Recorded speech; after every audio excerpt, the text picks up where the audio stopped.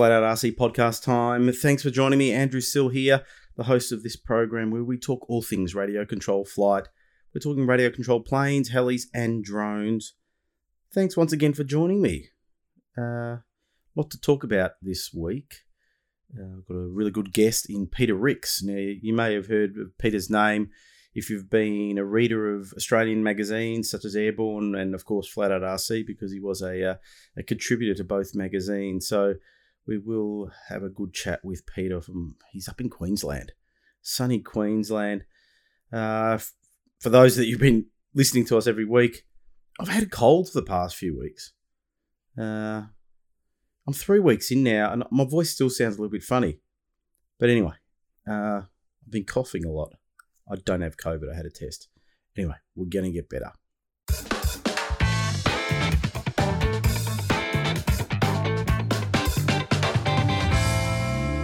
It's been a big week in the hobby, actually. We have a new model to talk about. And it was announced via a teaser from a gentleman by the name of Mike Patey. Now, for those of you that love YouTube and watching aviation-related videos, Mike Patey and his brother are both into full-size aircraft, mainly, and modifying aircraft. Now, Mike Patey had a Wilger, which he modified, put a turbine engine in it, increased the wingspan, massive bush wheels. He's basically into bush flying and going fast. That's another story. But let's just say that he's into bush flying, built this Wilger for bush flying, and it was phenomenal. And it was called Draco. Draco wasn't around for very long, really, because Mike had an incident taking off at his local airport with a bit of a wind situation that got under the wing and flipped the plane over just before it was, as it was trying to take off. No damage, which was good, but Draco has now been made into a model aircraft. Horizon Hobby, via their E-Flight brand, have built a 2-meter wingspan foamy Draco. Now, what they did is they sort of laser scanned the entire Draco plane so they can get all the dimensions right and all the scale details and all that kind of stuff, the rivets and all that, and basically have made a mold and producing this beautiful foam aircraft. Now, this thing is going to sell out. As soon as it was announced by Horizon this plane was coming, people started wanting to buy it, and there was a lot of chatter on Facebook, especially around this aircraft, and because it is a very unique and special aircraft. The real Draco was just phenomenal in its performance. Like you've never seen a plane. It's quite a big plane, really, the Wilger, but you've never seen a plane that can take off in such a short distance. It's just massive amounts of power, some really good engineering, and that's what Mike does. Mike Patey really re-engineers the planes. Smart guy, workaholic, in a good sense, So this Draco, what's it all about? So I've just got the website in front of me. 2-meter wingspan, as I said, and it's basically a STOL aircraft, short takeoff and landing. It's got flaps and slats and that kind of thing.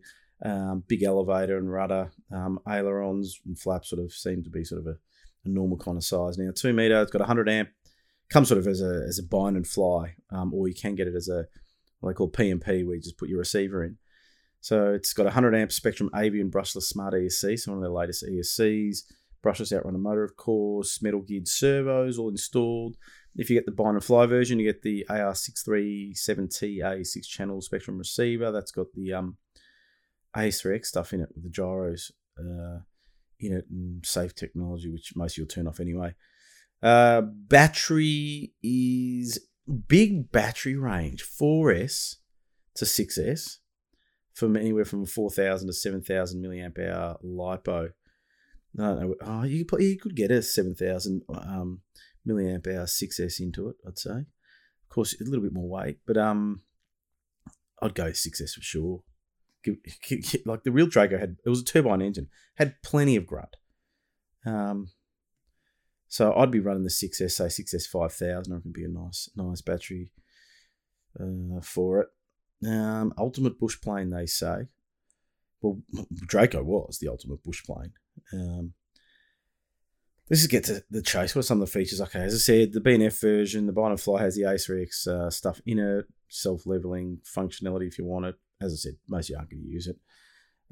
Smart technology, which is Spectrum sort of pushing, which is that integration, sort of almost from a telemetry perspective, where you can get information what the ESC is doing, batteries and blah, blah, blah, all that kind of stuff. Versatile power system, as we mentioned, different batteries. It's saying you can achieve long flight times up to 10 to 15 minutes plus. Gee, I suppose with a 7,000 milliamp hour pack, if you're not flying around full throttle, which I wouldn't with this kind of plane anyway, it's low and slow would be great. The big thing about this, I think, for E-flite is the amazing scale detail that they've built into this plane. Like, Draco was a heavily modified Wilger. Very, very heavily modified, from the suspension to the wheels to the props, you name it. So, of course, the engine.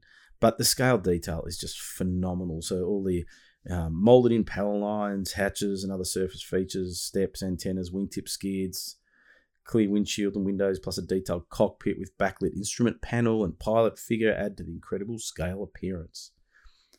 Functional scale features. Here we go. This is what I really love. If you've heard the brand King Shocks, known in racing circles and things like that, well, that's what Mike likes putting on his aircraft, because he wants that really big articulation, suspension for landing on rough strips out in the bush.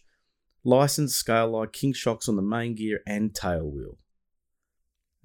There's like twin shocks on each main wheel and a single on the tail wheel. Leading edge slats, slotted flaps, and more are functional extra scale features that take your experience to another level. LED lights. The tail wheel's a work of art. It's got a shock on it, spring driven for steering. What's he say? Arctic shock absorbing main gear is equipped with oversized Tundra style tyres to soak up the bumps, providing some prop clearance. It's also custom made from fully molded carbon fibre to handle short takeoffs from and landing on a variety of surfaces. Shock equipped and steerable tail offers excellent ground handling, whether moving forward or when utilising the optional use motor reversing to taxi backward too. See, what Mike Patey could do, he had variable pitch prop, and he could back the plane in. There's videos of him on YouTube backing Draco into his hangar, and you can actually do that, reverse the ESC on a switch or something like that, and back it in, which I reckon would be a great feature if you're in a stall comp, that you land and you put the motor in reverse to stop the plane like a brake. Speaking of props and stuff like that, full-bladed prop, full-bladed, because that's what the real one has. So that's what it's got. Durable precision made from fully molded EPO. Outstanding scale appearance. And see, you really need a molded plane to get this kind of scale detail, unless you've got a very steady hand and a lot of time on your hands. Another great feature that I like about this is the way that the wings are held on, because it's actually a toolless design. Two-piece wing is secured with unique quarter-turn thumb screws, so no tools are required for field assembly, disassembly, along with the V2 hands-free servo connection. I love that. FMS is good at doing stuff like that, but this is awesome. So no tools. You take it to the field, and we're talking about a decent-sized plane here. We're talking about 2 meters. I'll see if I can find the specs. Waiting for the computer. Okay, they say approximate assembly times less than an hour. You need to supply your own batteries, EPO, brushless motor. Length 1,346 millimeters, 53 inches, so 1.3 roughly.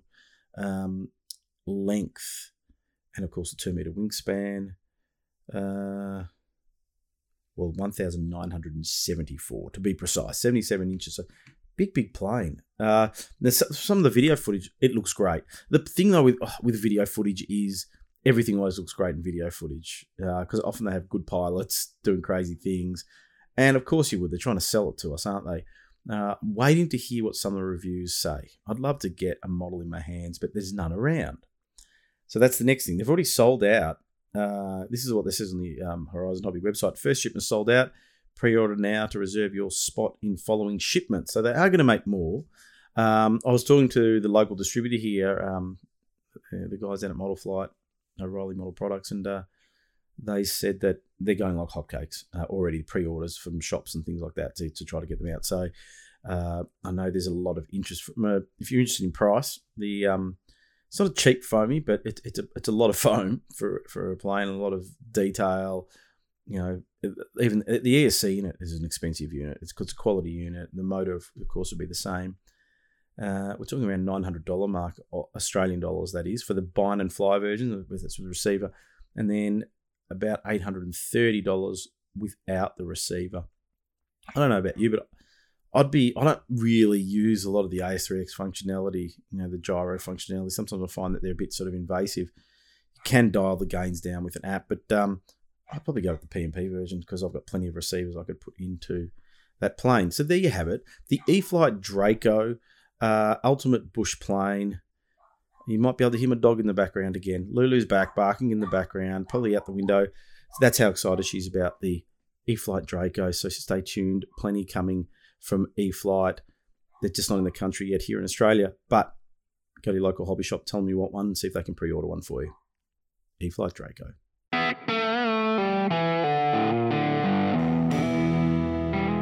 It's guest time, and this week's guest is Peter Rix. Now, Peter Rix is a gentleman that I met through Flat Out RC magazine when I was publishing Flat Out RC magazine. I invited him to write for me because he had been writing for Airborne and predominantly around helicopters.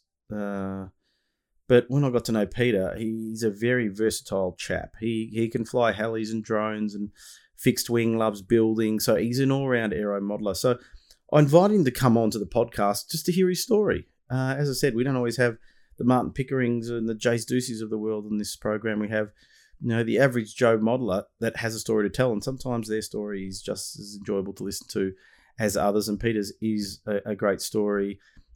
Been in the hobby for a long time. Even worked at a hobby shop for a while, but he's been, an avid writer in the magazines, loves reviewing products and sharing his knowledge. He's had some great projects over the years, which we talk about, including grabbing an old craft radio and turning it to 2.4 gig, which I wrote an article in the magazine about it, or he actually wrote it, I think, about his pathway to doing that. So over to my chat with great bloke, guy that helped me out a lot with Flat Out RC magazine, Peter Rix. Joining us here on the Flat Out RC podcast is a friend of mine. We could almost say that you're a colleague, Peter. It's Peter Rix all the way from Gold Coast. Thanks for joining me here on the Flat Out RC podcast. Thank you very much for inviting me on. I'm quite happy to be here. Well, Peter, our relationship sort of started around the Flat Out RC magazine. And, we saw the Airborne magazine sort of fold, Flat Out RC come up, and you were writing for magazines. And we're going to get into that. And I think I asked you to see whether you want to get involved. Well, I can't remember. Did you reach out to me or I reached out to you? I can't.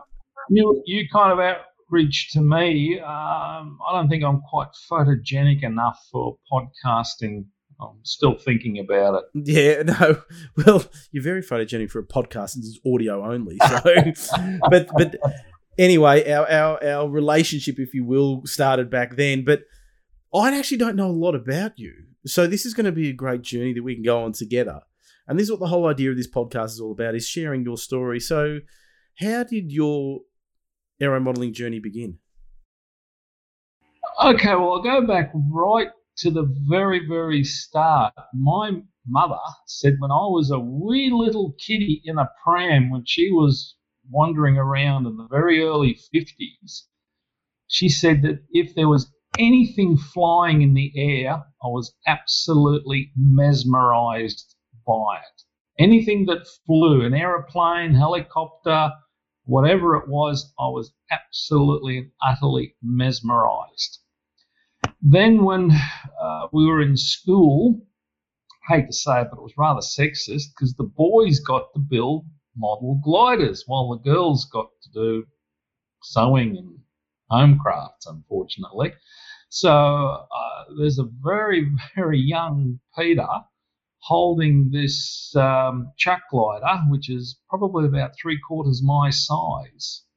And that's kind of where I started in sort of aero modelling, and it never really kind of took off because in the early days there wasn't much sort of radio and I didn't know anybody who was in the aero modelling field.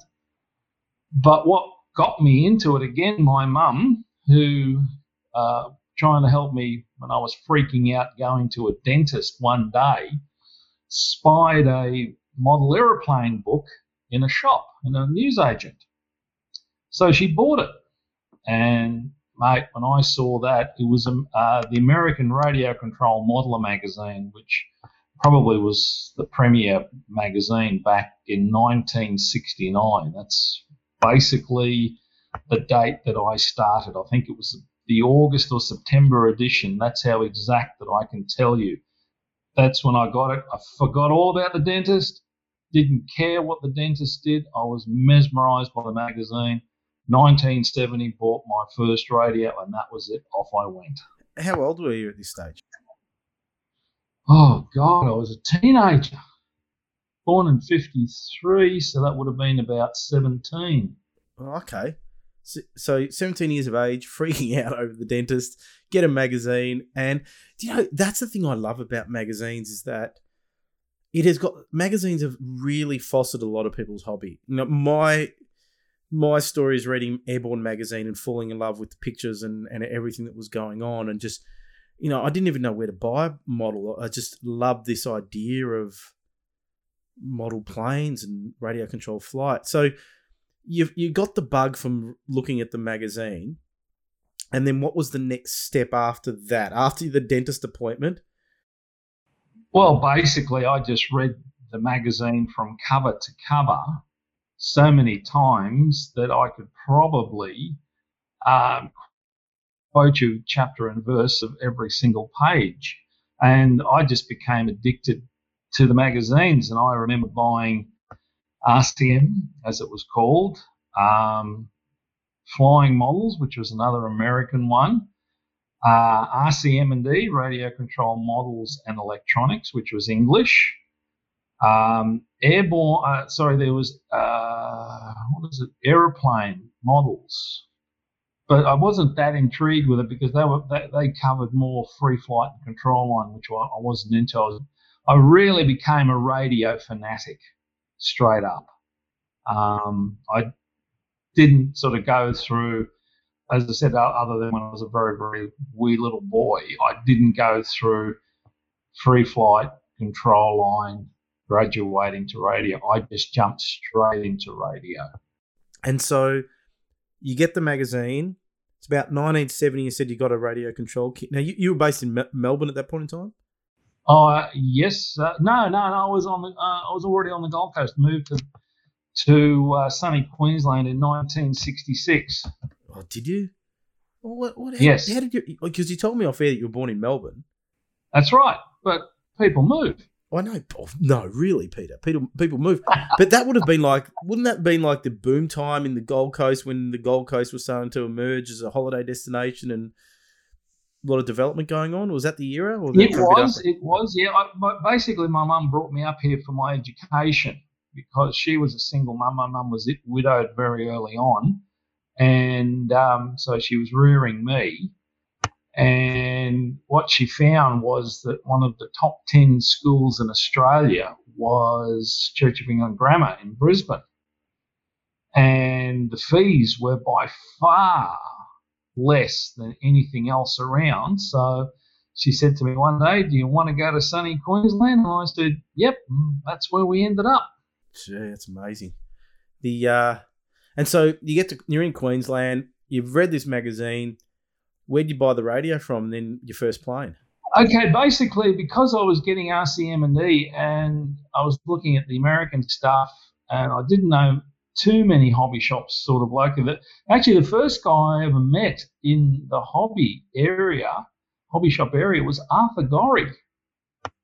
Gorrie's Hobbies. I don't know if you know that gentleman, but he's sort of one of the icons of Australian era modelling. He was in a suburb called Woolloongabba in Brisbane, and he had this hobby shop there that was there since Adam was in shorts, and he was just stacked to the rafters with things. You name it, he had it, but the hard part was finding it because it was a totally and utterly disorganised mess. But yeah, I bought a lot of my stuff from him. I bought my sort of radio control motors from him.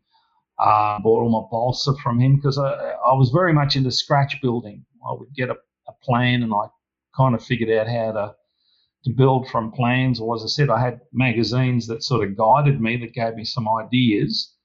And then I discovered Aeroflight. And my first successful radio control model was an Aeroflight Mark I Hustler. Really? Converted to 3-channel. So that, and is this early 70s? Yes. That was 1970, 71 was when I got into with the Aeroflight Hustler. That was it. And the radio was interesting. It was actually an English radio called an RCS, from Radio Control Specialists. That was the name of the company. And they were using American equipment, Orbit servos, and they were sort of redesigning it with some English stuff because it was on 240 volts, which the American stuff wasn't. It was all on 110. So it was much easier for me to get the English radio. Plus, I was probably a little bit shrewd because money was a bit tight. There was not as many import duties from England as there was from America. So when I imported it, basically it just sailed through customs because for a very long time we had to pay customs and import if you were importing it from overseas. That's right. This Hustler that you got, so what was the motor you had in it? It was an OS 30 RC. Gee, 30. See now what was the wingspan on those? Were they like 1.5? About 56-inch wingspan. Yeah, okay. And they're actually being reproduced by, they're still available. Perth RC knocked them out. Yeah, they had a few. I don't know whether he's still making them because he had a bit of a fire in his place. And I think he has had a fire, but he's sort of getting back into it again. But I still see ads for, the Hustlers, and there's still a lot on the second-hand market as well. You get a plan for it and easily build from a plan if you know a little bit about how to scratch build. It's not a very difficult aircraft. I've actually reproduced a clone of my original. I saw that. I was going to ask you about that one. That was one you did recently, wasn't it? Relatively. Yes. Yeah. Yes, I did that about 18 months ago. I just had a little bit of a nostalgic turn and decided I would go back to my aero modelling roots, and I built my original Mark I Hustler with modern conversions. I don't like rubber bands on model aeroplanes. I'm sorry. I think that's archaic. Yeah, I'm not a big fan of them either. I had a lot of issues with rubber bands. I remember taking off one day with only 2 rubber bands on the model. And I was kind of surprised when there was about a 2-inch gap between the model and the wing and the body of the aircraft. I thought, fortunately the rubber bands held. I got it down in one piece. So it taught me a lesson. So you built this Mark I Hustler way back, and then how did you learn how to fly the plane? Did you go to a club? Well, that's because I was going to a hobby shop, and it was a great source of information. And Arthur basically introduced me to a chap by the name of Vic Miscampbell, who was a guy in Brisbane. And he was sort of had been into the hobby for quite a while. And he gave me the benefit of all his knowledge. He was one who basically started teaching me. I mean, that's how this hobby sort of goes on. You get someone who's more proficient helps someone who is less proficient, and that's how this hobby basically just keeps snowballing bigger and bigger because everyone helps everyone else. It's a fantastic side of this hobby. And that's what happened. I was introduced to him, and we went out to this literally paddock in the middle of nowhere in those days, and we just started flying. And I was a member of Arthur's club because there were some issues that suddenly cropped up where people were saying, these people are flying uninsured, and they kind of tried to blame us. And I said, well, guess what? Here's a membership I have for the MAAQ. My MAAQ membership or MAAA membership dates back to 1970. My VH number, I hate the AUS thing, I have VH, is 7565. That's how far back I go. Everyone else's number now is a 5-digit, not mine. I've still got a 4-digit. I wasn't one of the real early pioneers who had a 3-digit number or less. Yeah, that'd be a good badge to have, wouldn't it? Yeah. So and then you had the Hustler, and what happened after that? Did you? Well, we started learning with the Hustler, and if you came home with a model in one piece, you had a really fantastic day. Reliability of the radios was iffy-ish. Actually, it was, thinking back, it was always traced back to dud batteries. Batteries are always the issue. Yeah, we used NiCads in those days, and NiCads had a lot of nasty little issues that took us a while to learn. But we crashed a few, we rebuilt a few. And as I said, I was with this guy, Vic, and he basically said, look, once we get past your 3-channel, you need to look to a 4-channel.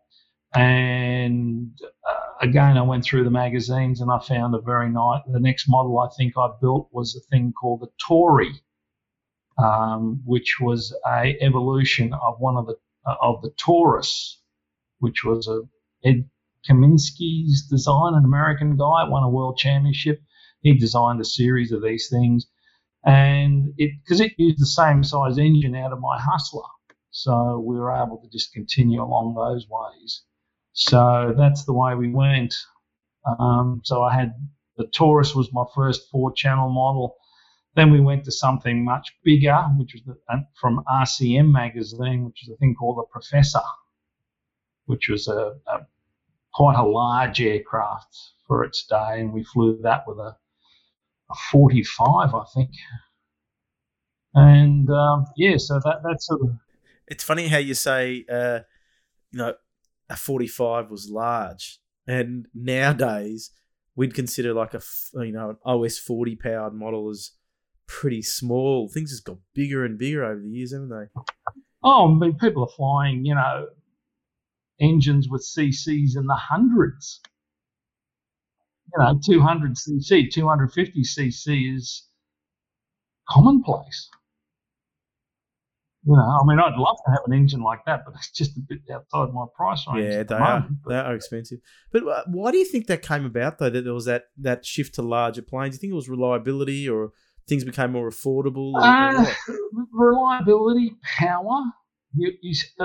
As you stepped up in engine displacement, it seemed that the power went up much more exponentially, that you would get much more power out of a 40, 45, and we got into 60s, and they just had humongous grunt to what we were used to.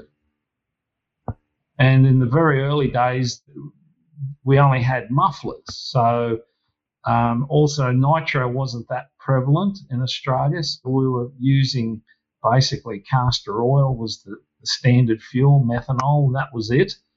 And getting hold of nitro was difficult because only the dragster car people had those, that fuel. So it was a little bit hard to get into it. And some of the engines we had, I remember having this beautiful Enya 60, which we were flying, and it kept what I called sneezing. It would be flying along beautifully, and then suddenly you would just literally like a human being go sneeze. And it would throw the prop, spinner, everything straight off the front of the plane. 9 times out of 10, you couldn't find it. And eventually, I figured it out. It was because it was designed for nitro, and we were running it on pure methanol oil, and it didn't like it. So we kind of learned a lesson from that, because a lot of people in the old days, there was a lot of wives' tales out there. Nitro rusts motors and all the rest of it. Well, it doesn't. I'm an industrial chemist. I can prove chemically it cannot rust your motor. What does rust your motor is the methanol. If you leave it in there, it absorbs water. There's your rust source. Yeah, good point. Now, I've always intrigued to talk to people that were flying back in that era, and I consider you as being that still the relatively early days of radio controls. Oh, look, I was there even when we saw reed. There was still people using reeds. Yeah. And not a lot of people know what reeds are. No, but how many planes would you see crash on an average weekend if you went to the flying club? Oh, could be half a dozen. In the early days that we flew on 27 megs, and there were 6 channels, right? And you had a peg on a board, and it was also associated with a colour. And basically, if you could get the peg, you're allowed to turn your transmitter on, go flying. So basically, there were sort of these 6 channels. So the most you could ever have in the air was 6 planes at any one stage. But also what happens is people used to sort of fly on channel 1, 2, 3 to 6, then go back to 1. I was always on 6. So it was funny. I remember a couple of days, channel 1 would go up, crash. Channel 2 would go up, crash. Channel 3, etc. And went right up to 6. I'd fly, and I got away with it. I got it down on one piece, and everyone gives me a dirty look because I was the only one who hadn't crashed that day. Yeah, but like it's unheard of now. Like when we go to a flying field now, we expect that we're coming home with everything because the reliability is so much better. But look, it's superb. It is superb. And as I said, in the early days, if you went home with a model in one piece, you had the most fantastic day. I kept the diary for a very short time, and I got very, very demotivated because I would sort of put in 3 or 4 flights, crash, rebuild. 3 or 4 flights, crash, rebuild. I stopped with the diary. I said, no, thank you. It's too depressing. That's an interesting concept because not a lot of people, there's certain people that think that, the good old days were way back then kind of thing when people used to build models. But from what I can tell, not just from you, but from other people, yeah, you built a model and you go and fly it and it was hit or miss whether it was going to come home in one piece. And then all that hard work that you went to is just gone in minutes.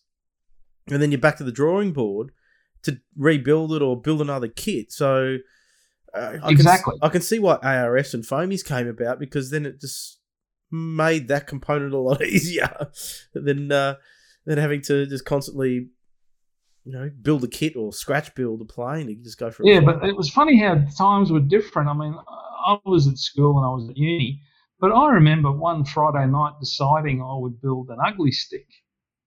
And by Sunday afternoon, other than being covered, I had built an ugly stick. Yeah. From scratch, not from a kit, from just a little bit of paper. And I built the whole thing, cut it, glued it together. And at the end, as I said, basically Friday night to Sunday afternoon, it was ready. And then it took me about a week to paint it. That's pretty good going, really. Because I started to scratch build a small stick and I think that started about 7 years ago and it's still not finished. So you're doing better than me. Well, you've got to wait for the glue to dry. Yeah, well, yeah, I think it's almost dry. The weather down here in Melbourne, it's a bit up and down. So, I don't know. One day, look, it's a retirement project, that one. I've still got all of it. Yeah, we didn't have super glue in these days. You have to remember. But for me, the great glue that I fell in love with, because, again, Vic taught me, hey, there's this new glue that's come out. It's called 5-minute epoxy. You've got an A part and a B part, mix it together in equal quantities. 5 minutes later, it's set. Yeah. A number of times we were out in the field, we would re-glue an aeroplane on the field with 5-minute epoxy and go fly it again. I remember building kits in the 80s with the Aeroflite glue. Yes, the balsa cement. C23. That's the C23. one. And I remember sitting there going, when's this thing going to dry? And then CA came about and I was like, well, wait a second. Actually, when I was building this stick, the scratch build stick, see, I'm a scratch builder, Peter. I was building this scratch build stick and I was gluing all the wings together and I'm literally just dabbing this CA, across all the joints. I think I had the whole wing glued in literally 4 minutes. Yep. And it was dry, ready to go. It was when super glue came out. The first one was called Hot Stuff. That's right. I remember seeing the ads for it. That was the first one that was really commercially available, was Hot Stuff. And the next one that came out was a thing called Zap. And it was so funny. The guys who were selling Hot Stuff used to hate people saying, let's just zap it. Oh. Because because they wanted everyone to say, "Oh, let's just hot stuff it," and that's why it was called hot stuff, because when it went off, it also got very hot. If you got it on your fingers when it went off, you almost burnt your That's fingers. right. It was very, very hot. I still think I'd love to know. You might know what's this chemical reaction that's going on in that glue to set it off so quickly. But obviously, the byproduct is heat, because it does get hot. It was originally developed for the Vietnam War for literally gluing wounded soldiers back together again to stop the bleeding. And the glue is actually set off by moisture. You can set it off with an accelerator, which does a chemical reaction. But if you haven't got that, you can do it with a little bit of surface activation, which is just literally dust, balsa dust. Put a bit of that on the joint. That will set it off. The other way to set it off is blow on it, because your breath has moisture in it. Yeah, I've heard. That will also set it off. Not quite as quick, but it will help. Yeah, okay. So I always say that people, generally they get in the hobby, they learn how to fly on something basic, but they start to form a sort of a direction that they go in. So that direction could be gliders or scale or aerobatics. Did you have a direction you went down, or were you sort of more of a generalist? I was just right across the spectrum. If it flew, I was interested. I probably spread myself too thin looking back. But, I would fly airplanes. I would fly mainly sort of sport planes. I got into aerobatics. Did seaplanes, because that was a lot of fun. We did gliding, thermal, and slope soaring. Slope soaring was really a big buzz. We did a lot of slope soaring, because in the old days, there wasn't as much development. There was a lot more slopes available to us. The regulations weren't as nasty as they are now, but where you can and can't go flying. I dabbled in pylon. I dabbled in just about everything. I had an initial dabble with helicopters way back when. Friend of mine went to Europe and said, "Do you want me to bring anything back?" And I just jokingly said, "Well, if you find a helicopter, bring one back." Well, he did. It was won by Graupner, a Bell 47 fixed pitch helicopter. And that was interesting to try to fly that with a 4-channel radio with no mixing, no gyro, and no anything. Oh, gee. Yeah, tell me a bit about that, though. What was it like flying that? Because we now, with all these aids that we see in helis, even though helis is still not the easiest things to fly, but a lot easier than they ever were. Well, yeah. In the old days, we had sort of, as I keep saying, there were all these old wives' tales. When gyros came out for helicopters, all the old hands said, "Oh, look, don't use them, because if they fail, your helicopter will crash. Learn how to fly without a gyro." Well, when I first got a gyro and put it on my helicopter, I said, "Hey, this thing's the best thing since sliced bread." And I just stuck with it. I said, "Forget it." I said, "This thing, if I lose gyro, it's going to crash anyway," because it was a very simple equation in model helicopters. If it went wrong, it just crashed. So we were really good at rebuilding again, because, in the old days, there was no one there to help you. So this is it. You've got such a big pool of people now, and electronics and Facebook and simulators and everything else, that you can use as a source of information and practice. But in the old days, practice was you went out to the field and you hoped like crazy you could take little tiny baby steps and learn how to do it without, smashing it big time.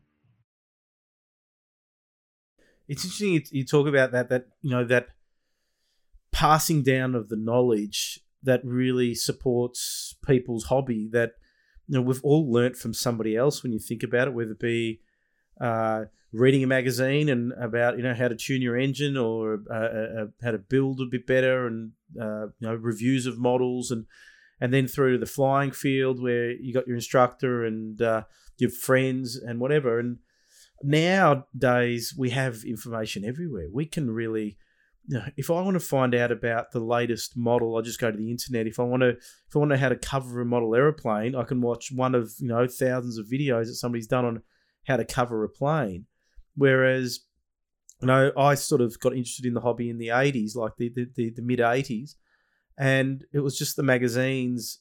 But even then, because we didn't have the internet, I didn't know where to go. I didn't know how to, what I had to do really, because I didn't have the people around me. So it was just a bit of trial and error back then. That's right. It is important, and that's why it's one of the things that I like about some of the stuff that I've done with the Flat Out RC brand. It's about just giving people, helping people along their journey in the hobby in various different ways, whether it be writing a review on a model or doing the podcast and sharing people's stories and things like that. So it's something that I never really thought about in the way that you've expressed it, but it's really a big part of it. Yeah, it's the way of it's the camaraderie when you go out to a flying field. And I do it quite a bit at our local club. Is that when you go out there, you're tinkering with your model or sitting there having a cup of coffee, whatever, watching. You see someone else is having some issues. 9 times out of 10, people will go over and help, or someone isn't going over to help because they're not sure. I remember a couple of times I went over to people and said, look, the reason your engine's not running properly is that your glow plug is like a spark plug in a car. It has a definite life.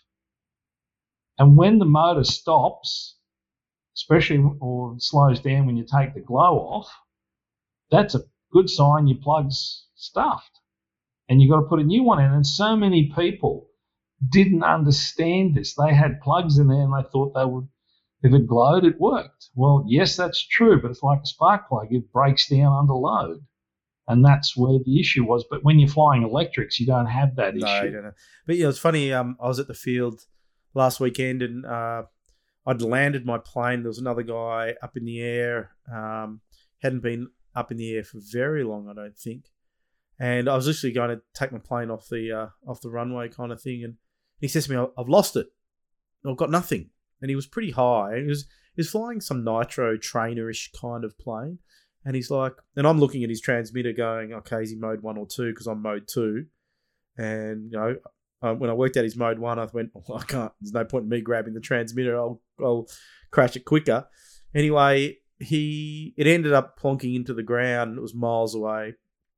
Anyway, he went off to look for it. He came back and he said he was covered in.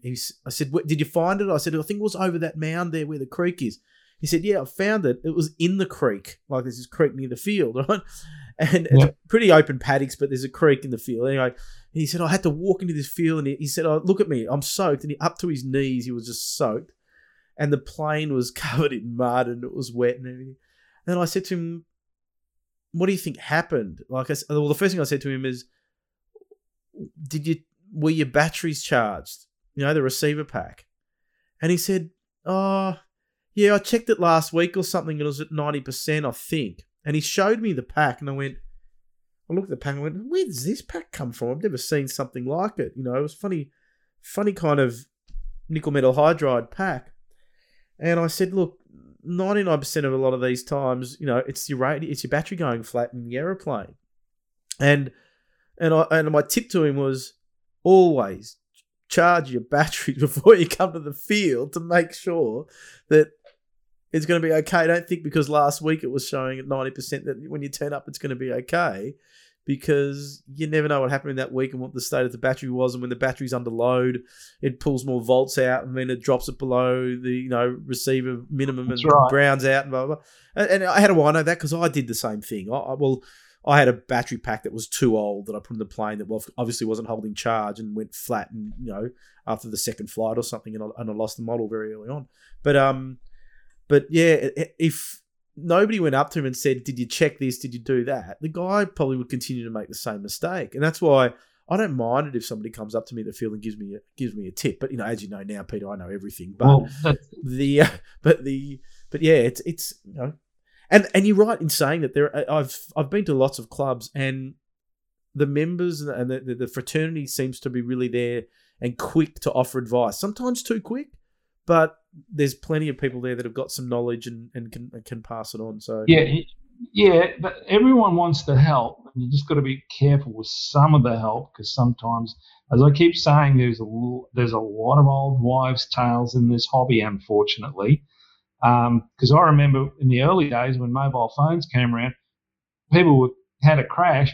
Oh, it was a mobile phone that crashed me. So the Oh, edict came out: you cannot use a mobile phone while flying. that's And I right. just sort of laughed because the frequency of the mobile phone is so far away from where we were, and the power of the mobile phone was bugger all. That yeah, but people had an excuse why it crashed.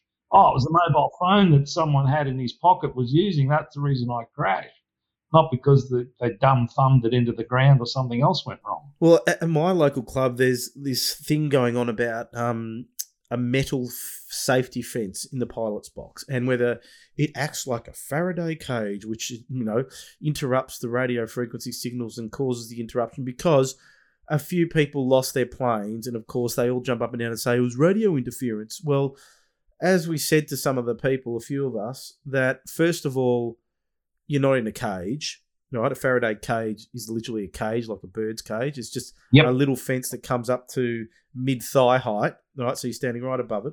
They did some testing in it, and they couldn't create interference, but some people thought, nah, they're going to do their own test.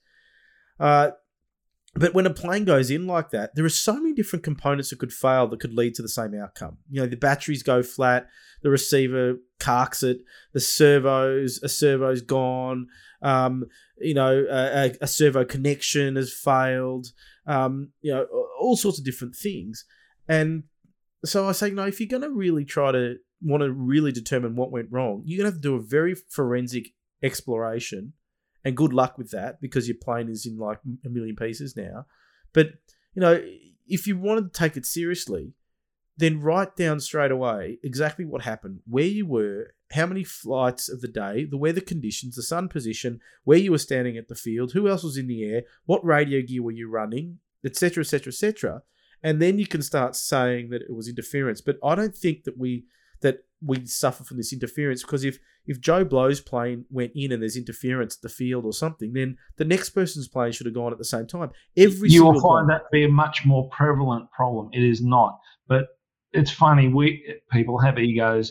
They don't like saying I dumb thumbed it into the ground, or I did something wrong, or I forgot to plug the aileron servo extension lead in and took off without ailerons because I didn't check every control. There's any number of these things that happen. People are very quick to blame everything else. But it's interesting is when I build my model aeroplanes, what I'm looking for is reliability. So if I've got to spend an extra $100 to make the plane reliable, for me, I have to have peace of mind that this plane is reliable.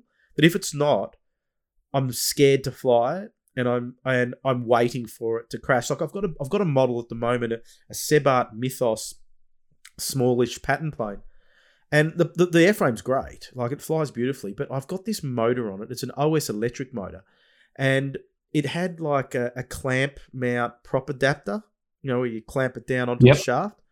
Yep. And the thing keeps on. I lost the prop and the spinner again on the weekend. Didn't bother going looking for it, but that prop has fallen off so many times now, and so every time I fly it, I'm paranoid that I'm going to lose the prop.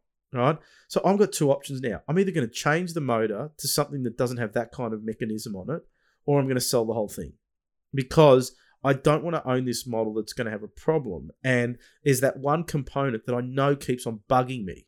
Right, and so I know now that most of my models, when I go to the field, I should not have a technical issue with them. In saying that, with a new model, I'll then go through the airframe after the first flight, second flight, double check things. Like I was flying my big 100cc aerobatic plane the other weekend, and after the second flight, I just went around all the servo horns to make sure that they hadn't come loose, right? Because the plane's only probably 8 flights old, and so I thought I better check this. I actually pulled the cowl off after the maiden flight, when I took it home to double check everything to make sure everything was where it should be, and that the fuel tubing wasn't rubbing against the exhaust and all this kind of stuff. And sometimes you pick up on things, But you have to learn to be, I think, meticulous to minimize the chance of things going wrong. And actually, I said something to somebody at the field the other day, where I said, why is it that it's all the clunker of planes that keep on crashing and the ones that keep on claiming interference?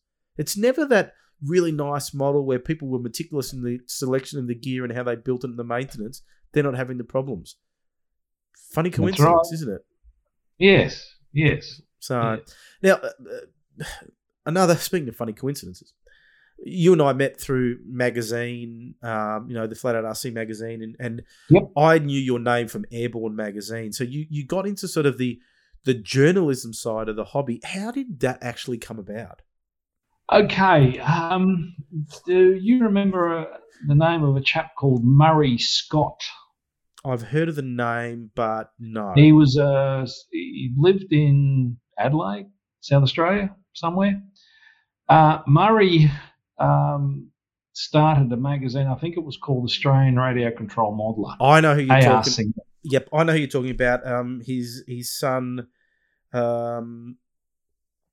flies gliders, and the grandson is Hamish Scott, who flies helicopters.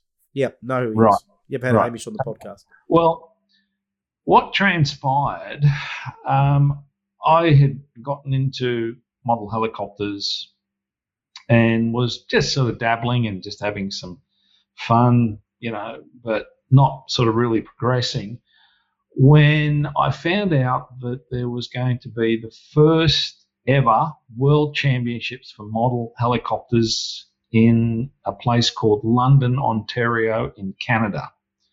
We're going back to 1986. And I basically decided, let's, have a go. So I contacted the MAAA and found out, how do you get on World Champs teams and all the rest of it. And they explained the process. Everything was so young that not a lot of people had organised much in the way of the helicopter side of things. And as it turned out, nobody was interested in going except me. And because I was the only one, the MAAA said, you're it. You can go. We'll, pay your fee and tell the FAI body that Peter Rix is going to be representing Australia at the first World Helicopter Championship. So I said, great, fantastic. And somehow Murray found out that I was going.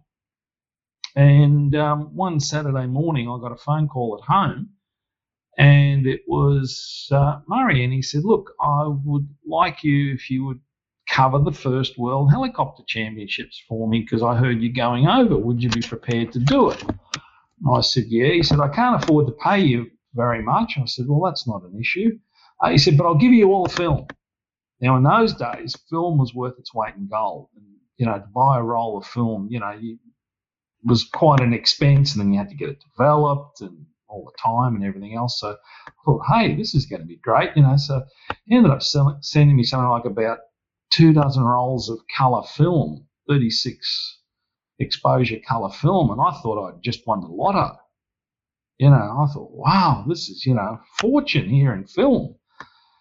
So basically I went to the World Championships, and I kind of kept a bit of a diary as I was doing it all of how I went and all the things that happened, and sort of came back and sent Murray all the unexposed film because he said, look, don't get it developed. I will develop it for you, and I'll send you a free set of prints. And I said, fantastic. And I developed a habit of every roll of film had a piece of paper wrapped around it with a rubber band where every photograph was labelled. And I just got into this habit in a very early on stage. And Murray said that was the most brilliant thing he's ever seen, was that when he developed these rolls of film, he knew exactly what each photo was. I'd have photo one was Joe Bloggs with this helicopter, this radio, blah, blah, blah, blah, blah. I had everything all neatly catalogued for him. And that's basically how I started. And he took my notes and basically published my notes and then said, look, I haven't got a helicopter columnist. Would you like to write a helicopter column for me? And that's how I started. And I thought, well, that's fantastic because, if you've also heard the way I like to do things is I like to put something back into the hobby. So if I know something, or if I can do something and I see someone else is having issues, or, they could maybe do something a bit better, I'm happy to help them out, because I think that's part of this hobby. Because I was always told that as I become an expert, I will start teaching beginners. And that's how this hobby basically self-sustains itself. I think it's brilliant. It's fantastic. So that's how I got into writing. And I wrote for Murray for some years until, for whatever reason, I think he wanted to retire or he wanted to get out of it. He closed the magazine down. And a little bit later, after that, I wrote for the Greens. They started the magazine up. RCM News. Yes, and I wrote for them. And I again was the helicopter columnist for them for quite a while. And I take it this can all be edited out, can't it? No. Well, I was replaced for what I thought was a very inaccurate, wrong reason by another modeller who I regarded as a very good person, Ian McDonald. I don't know if you know Ian. He's from Sydney. Ian was the current, he was, for many years, he was the top F3C pilot in Australia. He just won everything across the board. And they wanted Ian to write for them. And they gave me a particular excuse why they didn't want me to write, which I thought was totally inaccurate and incorrect. And I thought, they just said, look, we've got Ian to write for us and we would like to replace you with Ian. I would have said, I got no issues with that, because I knew Ian was a very capable pilot and all the rest of it, but I don't like being told stories which are untrue. That's all I'm going to say. But then you went to Airborne magazine, didn't you, after that? Well, what happened was I stopped writing, obviously, because I had no magazine to write for. Max Tandy had been writing for Airborne for quite a while. That's right. I remember that name. Yeah. And, Max is probably the godfather of Australian model helicopters, because he got into it right at the beginning, and his knowledge was encyclopedic on issues. I remember I was at a Nationals. I was in South Australia, and I had this weird problem on a helicopter, and it was just when mobile phones had come out, and I had bought one, and I rang him from the flying field. I got this issue, Max. I said, I'm desperate to try to find a solution. With a single sentence, he solved my issue. His knowledge was just so brilliant, Anyway, Max was also the XL dealer, and of course he would promote his product, which was an excellent product. It's like a Mercedes, it's a really good product. There's nothing wrong with it. But there's also other very good products out there, like Porsches and Ferraris and Holdens and Fords and all the rest of it. But they didn't get that big a look in. So anyway, eventually Max retired, and Nick Kaboffi took over. You know Nick? He's in Melbourne. Don't know. He's semi-retired pretty much now, but he used to be the Australian Horobo dealer many, many, many years ago. Then he became the Schluter dealer, or was it the other way around? Anyway, he wrote for Airborne for quite a while, and I think he wanted to sort of stop. And then John Rogers said, Peter Rix knows how to write. So John rings me up and says, look, I'd like you to take over from so-and-so, and would you be prepared to write from the next edition? I said, sure. And that's how I got in with John. And how long did you write for Airborne? Oh, God, years and years and years. It was in the 90s that I got in with him. Oh, really? So it's probably 20 years at least.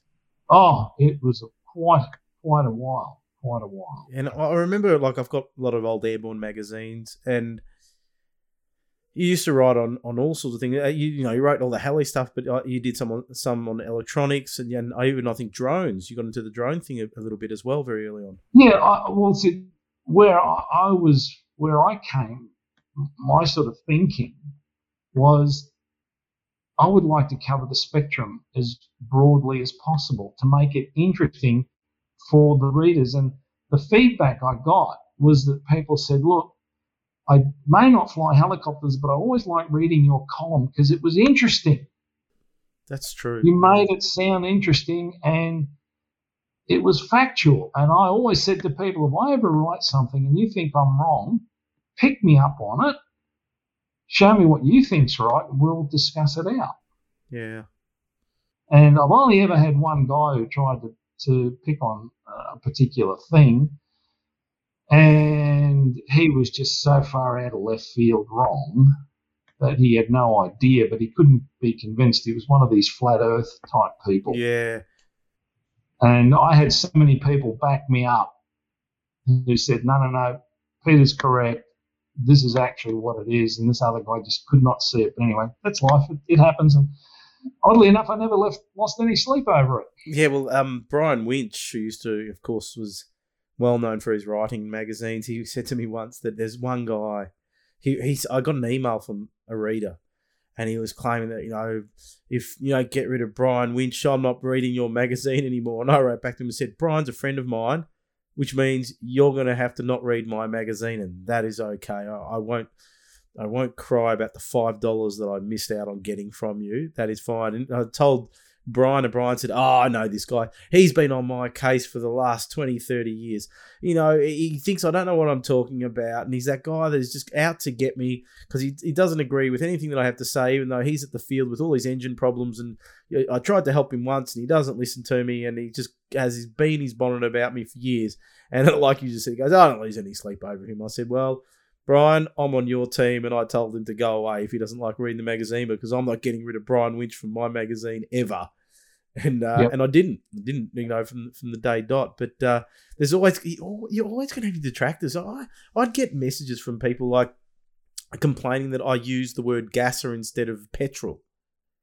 And I wrote back and said, look, it's just an industry term that we refer to these to differentiate the nitro from the petrol, gases, is we use the word gases. OS called it a gasser. DA called it a gasser. DLE called it a gasser. It was just an international term to categorize that. Yeah, there are some model names that just stick. Yeah, and so to me, it wasn't a big deal whether I call it gasser, and I kept on calling it gasser because as soon as you say gasser, people know exactly what you're talking about. If I say petrol, they go, what, nitro or what? Oh, yeah, no, that's nitro. It's ambiguous. It's ambiguous, but gasser it's gasoline. Yeah, so I just had a bit of a laugh to myself when, okay, this is Look, always you can't please every person all the time. Nah. Well, I just find that people have their own baggage that they're carrying in their head, and sometimes I just like to, think that they need to complain about stuff to make themselves feel better. But you know what the funny thing is? I produced, 10 issues of the magazine. I probably would have got 2 complaints, one about the petrol and one about Brian Winch in 2.5 years of doing the magazine. I was like, okay, I'll take that.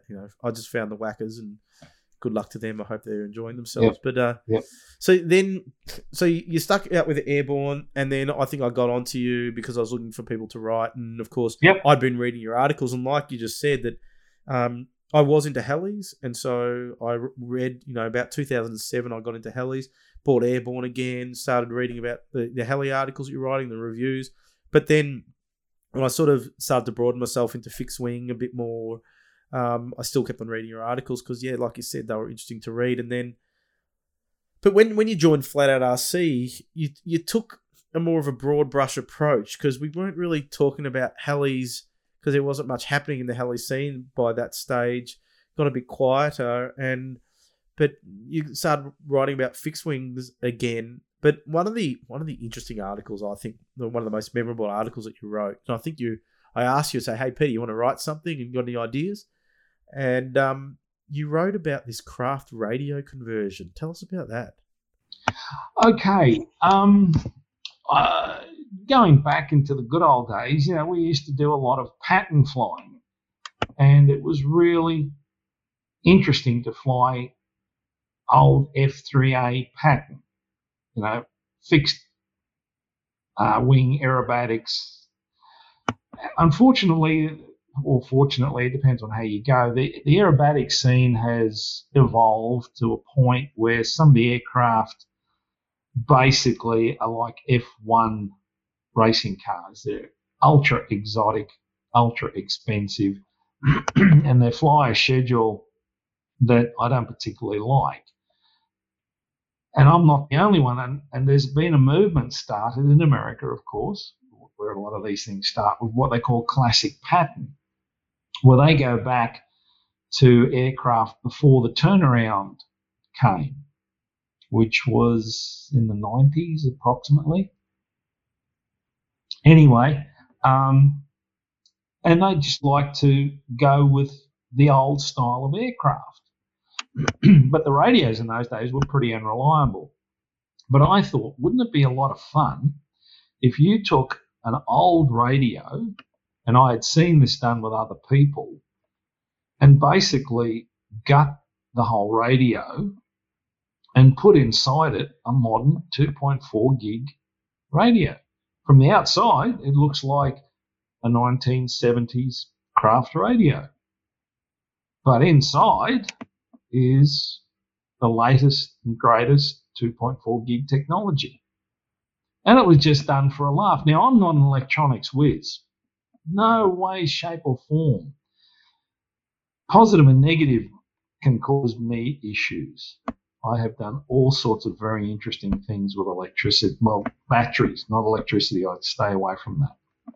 But anyway, I thought, if I have a go and just keep things simple, let's see what happens. So literally it was just take one radio guts out of a plastic box and put those guts into a metal box, insulate as necessary. And I'll tell you what, when I first turned on that switch, my hand was shaking because I didn't know that it's going to be a big blue smoke appearing. That magic smoke, which once it appears, you've got to capture it and push it back in, otherwise the radio or whatever won't work again. And it worked.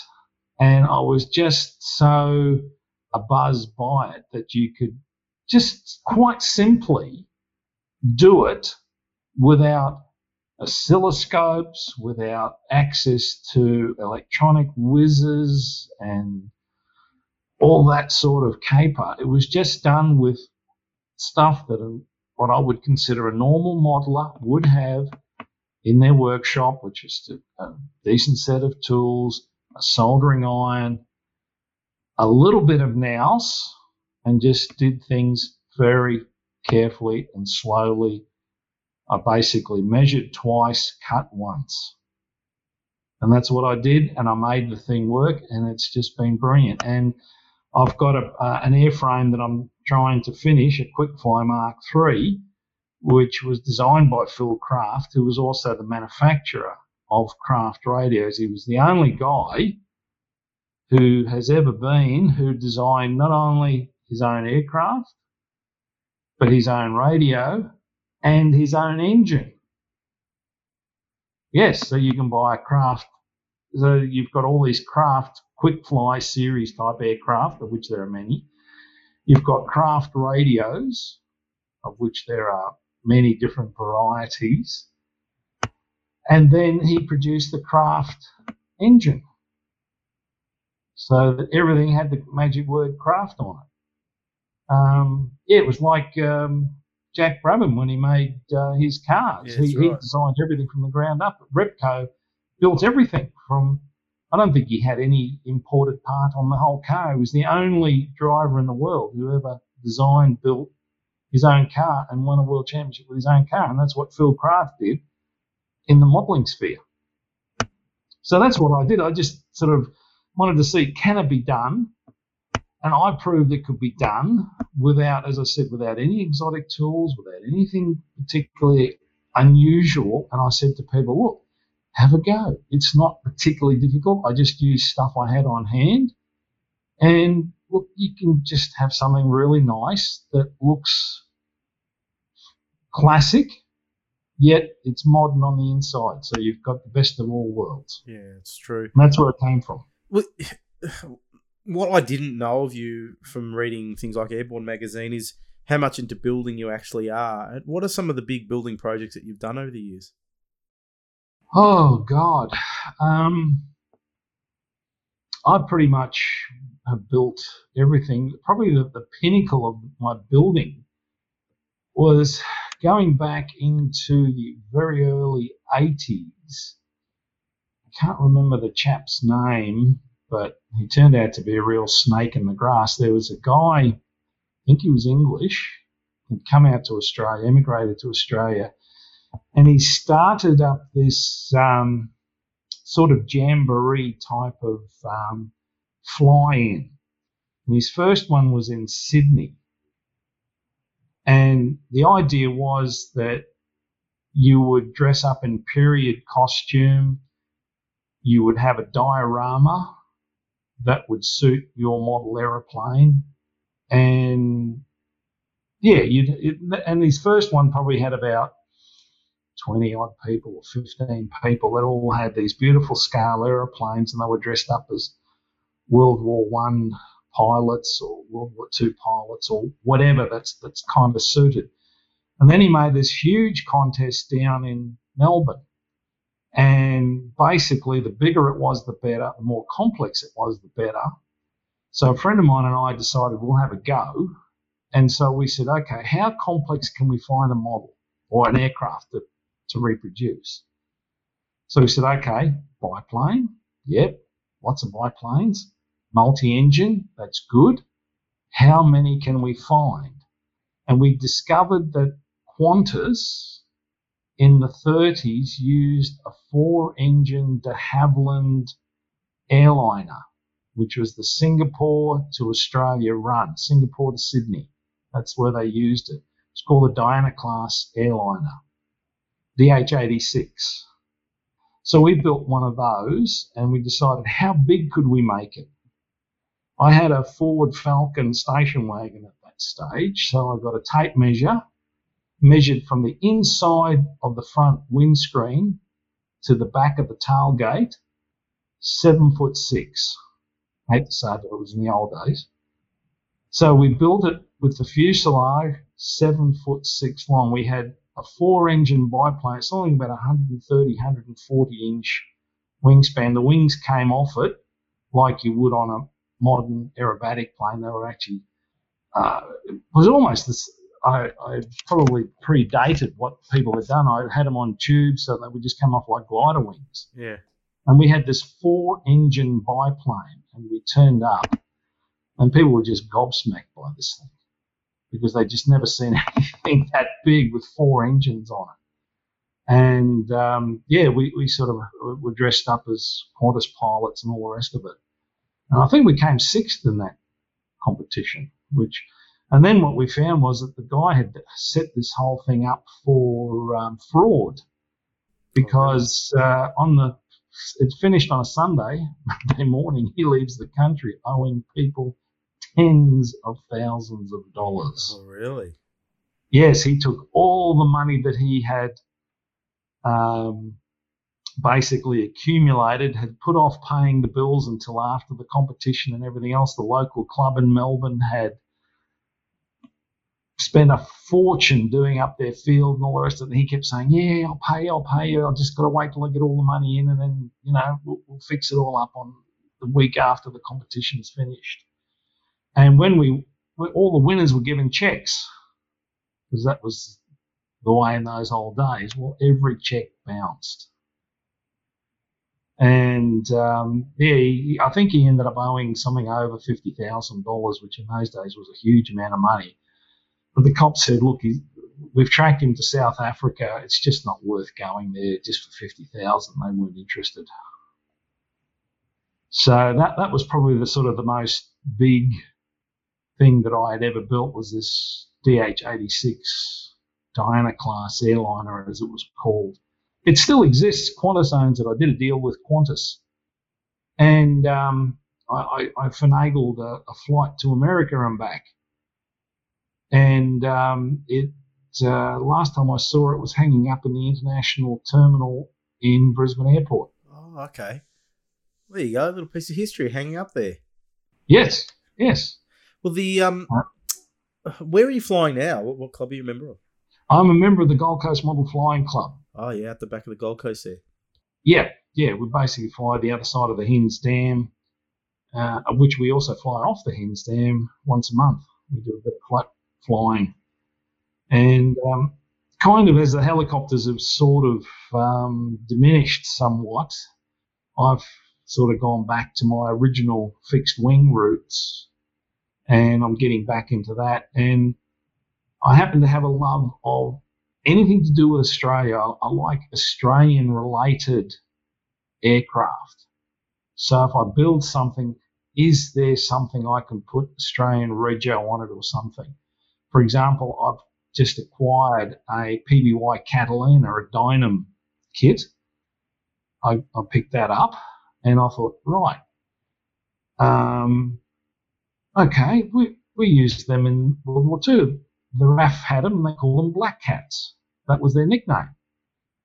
So I did some research, found out all about it. So I painted this thing black, put on Australian World War II roundels, and now I have a scale Australian aircraft. And I've got a few other things that I want to build, again, that will be related as much as possible to Australian type aircraft. Although I also have a love of German aircraft. You asked me what's my ultimate plane if I win the lotto. It will be an ME-262 twin turbine. I'm a bit of a way there. I picked up a very nice prototype kit that Model Engines, when they were going, they were importing these kits from China. And one of the guys that was working there, who ended up working in the hobby shop I worked in up here, he acquired this ME-262 because this company in China sent out these prototypes for evaluation and then went bust. So I've now got this very, very nice ME-262 kit, which basically it's an ARF. It's painted, it's ready to go. All it needs is radio, turbines, and let it rip. Yeah, okay. So you're almost there. You mentioned you work in a hobby shop. How long did you work in a hobby shop for? Oh, probably 6-7 years or more. What was that like? Very good. I really loved it. I always enjoyed people coming in with an idea. I want to do this, or I want to do that, or I've got this issue, and I'm going to buy these bits. And then I sort of say, I look at them and said, hang on, if you buy those bits, you can do it this way, which could be a better solution if you want to do it. I just liked being able to help people with their needs where they had a modelling need that, they couldn't work it out, or they were trying to do something. And then you'd have to say, well, sorry, what you want doesn't exist, but you can make it, and you can make it using the bits which we have in stock. And a lot of people used to come in looking for me because they said, oh, you're the guy who thinks outside the square and tries to figure out what will actually work. Yeah. Rather than just someone selling me a bit and saying, next customer, please. Because I'd rather have you go away happy that you've got an idea on what to do. If I haven't sold you everything, so be it. Yeah. But I'm not out there just to sell stuff. If you're going to come back and say, well, that didn't bloody work, that's the way I am. It's just that I want to put things back in the hobby, and that's why I was always interested in writing and always interested at the field to go and help people. I'm an instructor as well. And an overweight aircraft inspector. I know I'm overweight. I've got to lose my own weight. So I like that. Overweight model certifier. It's good. Yeah, I took it literally by being overweight as well. Yeah, so did I. Sometimes it happens, but the bigger models fly better apparently. Yes. Well, that's right. And the bigger it is, the better. And I've always owned vehicles from pretty much day one that have been either a hatchback or a station wagon because I just need the room for my toys. That's right. It's amazing. It's amazing just on that point how we avid aero modelers really adapt our lives to suit the hobby. You know, we need bigger sheds, we need bigger garages and all that kind of stuff. Why do we need it? Just for our model aeroplanes, don't we? My auntie Yes. said to me, I was talking to my auntie tonight, and she said, you know, I always joke that she's going to come and live in my back garden shed. And I said to her, she said, oh, where do you keep your aeroplanes? In my shed? I said, no, that shed's not good enough for my aeroplanes. I'm reserving that for my auntie to come and live in. My aeroplanes, need to stay in air-conditioned comfort inside the garage. So then that's for you. You've got that. But I suppose My Walter Mitty dream, if you can speak of a Walter Mitty dream. Are you familiar with the American broadcaster Jay Leno? yes, Okay, got plenty of cars. Yes. Yeah. I want to do exactly what he's done with model airplanes. Oh, do you know what I want to do? I'm going to win the lotto like you are, but they just keep on giving me the wrong numbers. But when I win the lotto, I'm going to buy a place in the country and I'm going to build a strip and maybe even asphalt strip because I don't want to cut the grass. But off the strip will be like the taxiways to the hangar, which will have these big like doors that will open up, and in there will be all my models and everything, and I'll just open up that door, wheel out the plane that I want to fly that day, and off I go. And then I can go back into my little hangar. How dare you steal my idea? Oh, I've got a copyright. How dare you? Look, we can share it. I'll invite you.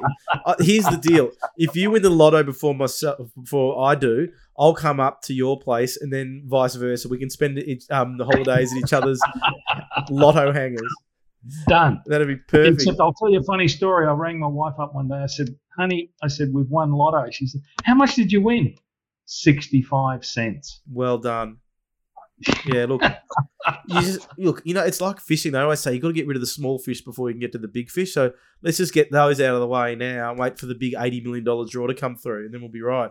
Actually, there was somebody who just won the $50 million draw or something up in Queensland for the Powerball or something. And that's right. I think it was a few days later and they still hadn't found the owner. I'm like, crikey, I would have been there and say, give me the cash now so I can go and retire.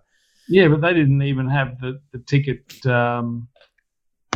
registered or anything. On their registered. Yeah, they didn't have it registered on their card. I'm thinking, Mrs. and I, we check all the time and we're just waiting for that phone call to ring. Guess what? You've won. We can all live in hope. Yeah, live in hope. We've reached that point where I ask the signature question that I ask everybody, and that is, what has been your favourite model? Oh, what has been my favourite model? I've just had so many fantastic aircraft over the years. I would have to go back and say the best aircraft that I ever flew, and I flew it and flew it and flew it and never crashed it, never had an issue, was when I was flying F3A Patton. I had a lot of issues early on with radios, and I had pancaked some very good models with a particular brand of radio, which we eventually figured out what the issues were. As I said earlier, batteries. This is what crashes 99.9% of the planes. The rest of the time, it's dumb thumbs, in my humble opinion, pretty much. Anyway, I ended up buying a Kraft signature radio from Kraft Australia. Eric Bilby was the chap I dealt with. And Eric said, if you send me that radio back every 6 months for servicing, I guarantee you will not crash. Guess what? His guarantee was worth its weight in gold. Never, ever failed, that radio. So I had a Kraft signature radio. I'm going back to the mid-'80s, $1,000 for a radio. Huge amount of money. Probably about 5 times my weekly salary at the time. But we bought that radio. So I had a Kraft signature, and I had a Curari, which was designed by Hanno Pretner. Yep. And I had an OS 61 FSR side exhaust with a tune pipe, and it had ROM air retracts, and I would have done more than 1,000 flights on that airframe. with never a crash. It never, ever let me down. It was the most enjoyable, relaxing, precise aircraft I've ever flown. Well, so that's it. The Hanno Pretner models, a friend of mine had one. Actually, he's moving to the Gold Coast. Might be coming up to join you to fly, but I think he had one for sale. But look, that's a great combination, though. I like that. You're the first guest to ever put a combination in with the radio and the motor and the kit. If you can't tell, I'm in the midst of battling a cold, and I tried my best to stay in there, but we're going to call it quits. I have a pile of tissues next to me, which I've muted out me blowing my nose all the way through, but I'm going down. Also, haven't made you cry. That's important. No, that'll be after. I'll probably cry later.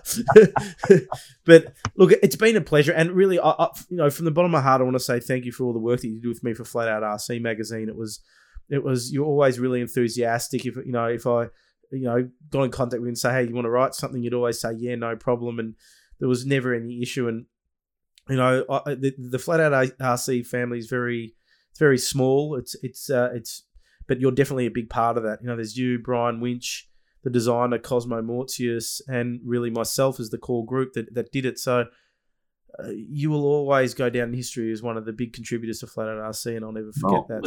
It was honestly my pleasure. I enjoyed doing it. Yeah, and I know that, and I really appreciate that. The articles are always great. I never had an issue with the articles, and they were awesome. So big thank you from me to you, and again, thank you for being on the Flat Out RC podcast.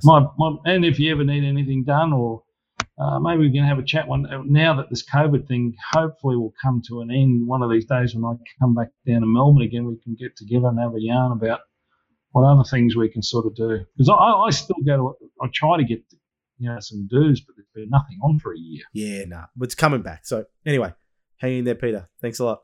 No worries, my friend. Have a good one. Get better. About to leave, already packing. Come with me, I'm not really asking. We'll get away to a place where we don't know. Another episode of the Flat Out RC podcast done and dusted. Big thank you to Peter Rix for joining me. It was good to catch up with Peter, and I really didn't know his entire story. I just knew him through writing and some of the correspondence that we've had over the years, but love to find out more about aero modelers and their life in the hobby, because I find it all interesting. It doesn't matter who they are. So big thank you to Peter for joining me and spending the time with me. It's going to be a big week. Hopefully this time next week when I record, as I call the intros and outros, as I say to my wife, got to go and record the intros and outros of the podcast for the week. Fingers crossed, if the weather's good, I'll be at a flying event at my local flying club, the Monty Tyrrell Scale Day at the P & Darks Club, Pakenham District Aero Models Club down here in Pakenham, Victoria, Australia. If you're from overseas, unfortunately, you won't be able to come. Too many restrictions with COVID. But if you're in the local area and you've got a scale plane, whether it be scratch built, kit built, or ARF, come on down to the Pakenham Club this Sunday, the 28th, for the Monty Tyrrell Day. I think it's about a $5 entry fee for everyone. But if the weather's great, it's going to be a good day. So come on down. Hope to see you there. I'll be there. Hopefully I'm going to shoot a video, actually. My plan is to shoot a video of the day. I haven't shot a video at an event for over 12 months. Actually, today I had the opportunity to photograph some stuff. I worked out I hadn't used my photography gear for a year. Haven't been able to get out. March the 10th, 2020 was the last time I used my camera gear. But I had it out today for a non-flying related things. I was taking photographs of motocross. Anyway, I'll be back next week with plenty more. Till then, have a great week, and might see you at the Pakenham Flying Club at their scale day.